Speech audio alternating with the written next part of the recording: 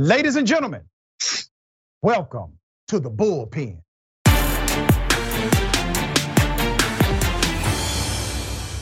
My name is Reverend Kiana Jones, and I stand here before you as a member of the Faith Coalition to Stop Cop City. And I'm looking at each one of your faces, and I really want to understand how it is that you asked people to vote for you and then ignored their voices. How it is that you feel okay with yourself lauding Abel Mabel, who had a lot to say about treating people right, who had a lot to say about the words of the Bible that many of you like to quote. Well, let me remind you of something. Be not deceived, for God is not mocked. That whatsoever a man soweth, that shall he also reap. So understand this, that the sins of the father will be visited on the children. It has happened time and again. So it may not happen to you, but what about your child? What about their children? What about their children's children's children? What will your legacy be? You so-called legacies of black misleadership sitting up here on this council. Let me tell you something. Representation is not enough when you don't represent the people who elected you. We covered this just a few days ago. Reverend Kiana Jones, who spoke directly to the issue at hand as it relates to the city of Atlanta, continuing with the development of Cop City. As I said before, the winners, the developers. Those are the winners. Everyone else, well, she is with the Faith Coalition to Stop Cop City. Reverend, good day. Welcome to the Bullpen. Welcome to Indisputable. Thank you so much for having me, Dr. Ritchie. It's an honor to be here. It's an honor to have you. And you and I have actually connected before. You've been on my radio program before. You are a trusted advocate and leader in the Atlanta community and beyond. You brought some things to the attention, not only of council, but the world at large that others did not consider. For example, in your speech, you said, I don't want Black Hawk helicopter flying over my local community.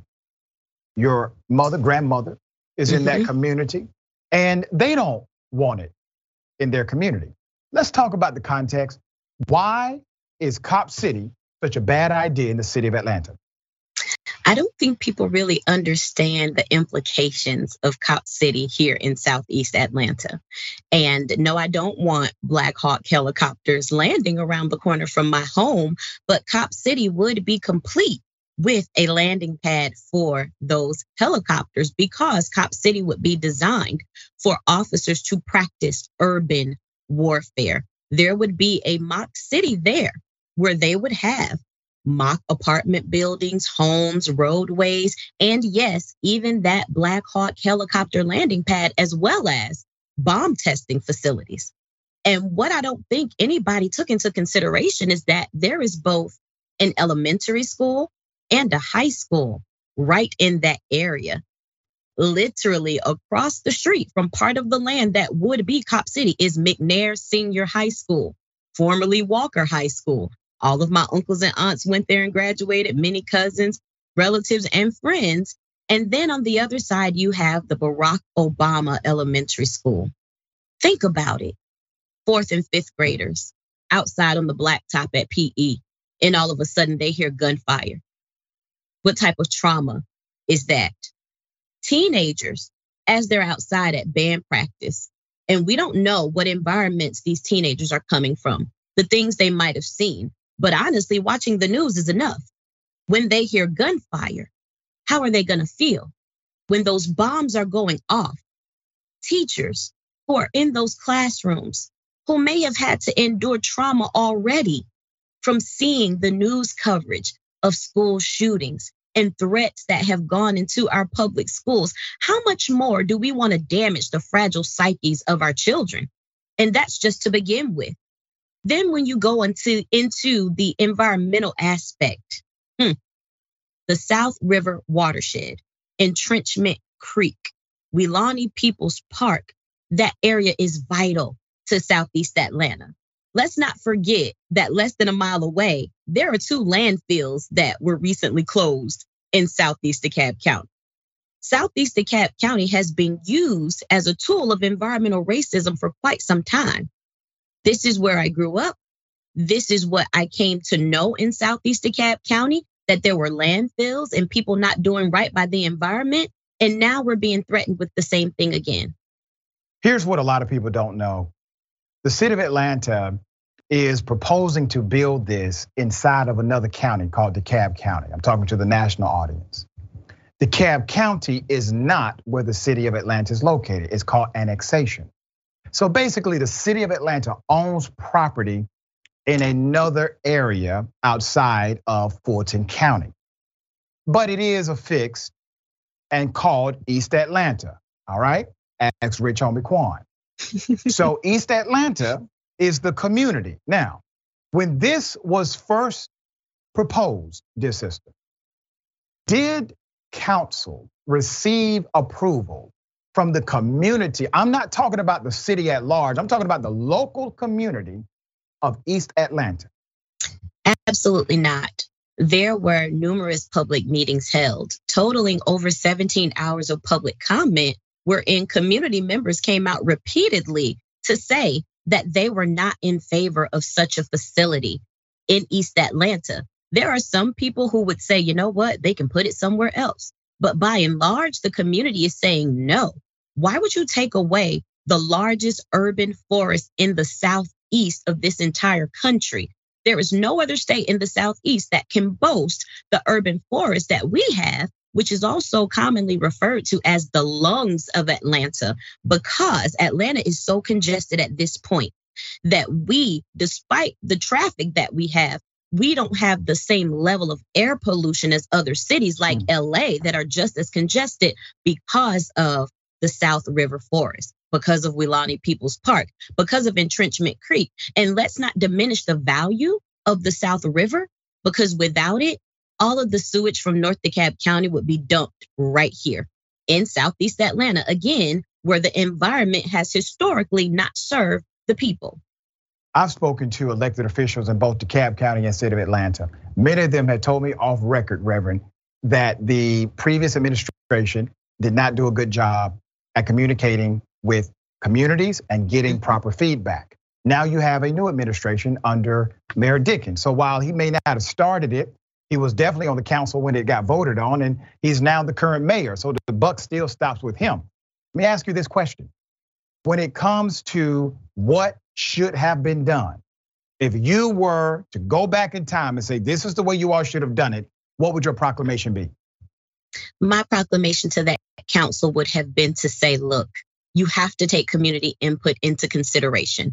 And if you are talking about a project of this magnitude, it's not something that you do and sign off on overnight. I would have conducted community surveys. I would not only have conducted community surveys, I would have conducted land surveys. I would have done traffic studies to study the area in Southeast Atlanta where you're proposing to put this facility. I would have actually talked to the contractors who they have hired to put it all together. And I would have said, hey, if we should go forward, are you willing to hire 33% of community members to work for you? Because I would have been thinking holistically about the city that I serve. I also would have had very in-depth conversations with law enforcement agencies to understand the ask.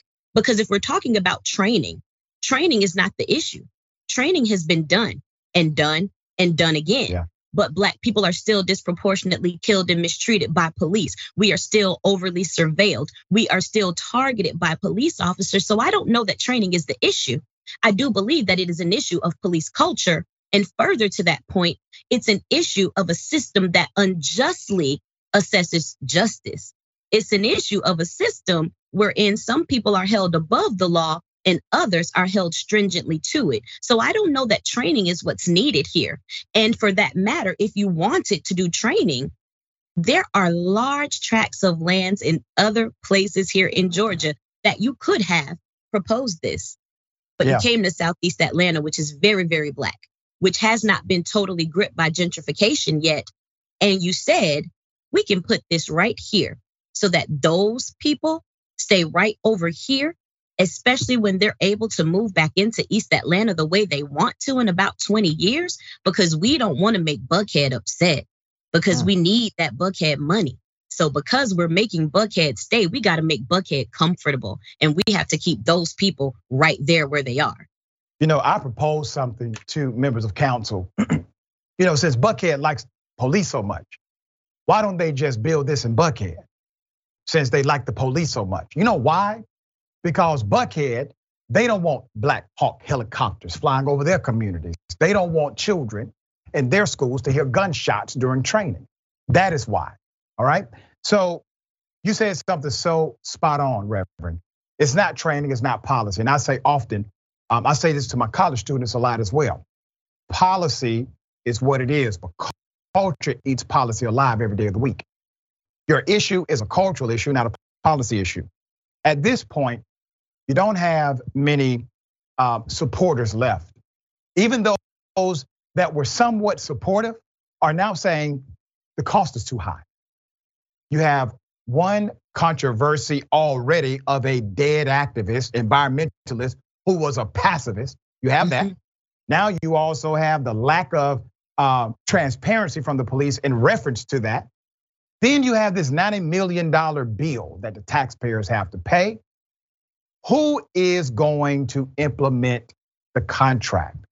So where it is today, Reverend, what should the city do? Should they rip up this agreement, anticipate the violation of contractual terms, start over? What should they do? Honestly, they could rip up this contract because they're already in violation of a lawsuit. There's been a lawsuit filed for this illegal land swap. There was also a stop work order put in place, and Dave Wilkinson was able to say, we're going to go ahead anyways and violate that stop work order. So honestly, for the city of Atlanta to void this contract would be no more egregious than what's already been done. And I want people to be very clear. People of Atlanta in particular, when you are looking at your council members, I'm talking about Jason Dozier. I'm talking about Antonio Lewis. I'm talking about Jason Winston. I'm talking about Mary Norwood. I'm talking about Andrea Boone. We're talking about Liliana Bakhtiari, who is the council member that represents that district. We're talking about Dustin Hillis and Matt Westmoreland, all of them on down the line. What I want you to understand, people of Atlanta, is that it is a lie that it's too late to rescind that lease. That is not the truth. The contract states clearly that members of the council, if they at some point don't agree, they can go back on what that agreement is. So Mayor Dickens, Antonio Lewis, the Concerned Black Clergy with their farce of a press conference that they did this past Friday, they're lying to you. I encourage you to go and look at the original lease. If you want to do an open records request for the lease for Cop City, and you'll see what that language says. But I want you to stop allowing people to lie to you and just accepting it blindly. Yeah. They accepted something blindly, and that's what got us into this position. People of Atlanta, we don't have to stand for that. And that is the reason why we're pushing so hard to stop Cop City. That's the reason why we have statewide support, we have national support, and we have international support, because there was so much that was done wrong in the leasing of this land. The very, very original deed for this land says that it's supposed to be for the people of DeKalb County in perpetuity. Because remember, this is land that used to be a prison farm. Yep. Originally taken from the Muskogee Creek people. So after you already had land confiscated the way colonial capitalism does from the Muskogee people, you then went and slapped us in the face again and turned it into a prison farm. And then when it was said that, you know what, DeKalb County now owns this property, this is for the people of DeKalb County. Let this be a people's park. And DeKalb County even had plans to develop it further, but they never moved on it. Let this be for the people of DeKalb County in perpetuity. Now, you said, you know what? I'm the mayor of Atlanta, and Atlanta got a mayor named Dre. And because Atlanta got a mayor by the name of Dre, I'm gonna go and do some dope stuff because that's what people named Dre do. So I'm gonna go and I'm gonna make sure that this particular lease that we were looking at goes forward, because we're gonna make sure that we give cops a playground. We're gonna give them a haven for repression. And we can include the firefighters too. They can get a little piece. But Yeah. we're going to make sure that all of the urban warfare we want to do, we can practice it right here. We'll have the Israelis come and train us here. We will train outside law enforcement agencies here too, because then, hey, they can do what we're doing and repress their people even more, just like the city of Atlanta. Look at the model that we are. For those who are progressives on the Atlanta City Council, let me say this to you. There are some defining moments in your political career, and this is going to be one of them. Make the right decision. Number two, if you rip this contract up in lieu of a better one, please understand the first contract was when we voted for you. That's a contractual obligation. We voted for you based on promises you submitted to us. Please understand the most sacred contract you have is the one that happened on election day. All right, Reverend, always a pleasure, dear sister. Thank you for your advocacy. For people, if they would like to follow you and check out your work, how can they do so? They can find me reluctantly on Twitter at K_Michelle_ATL.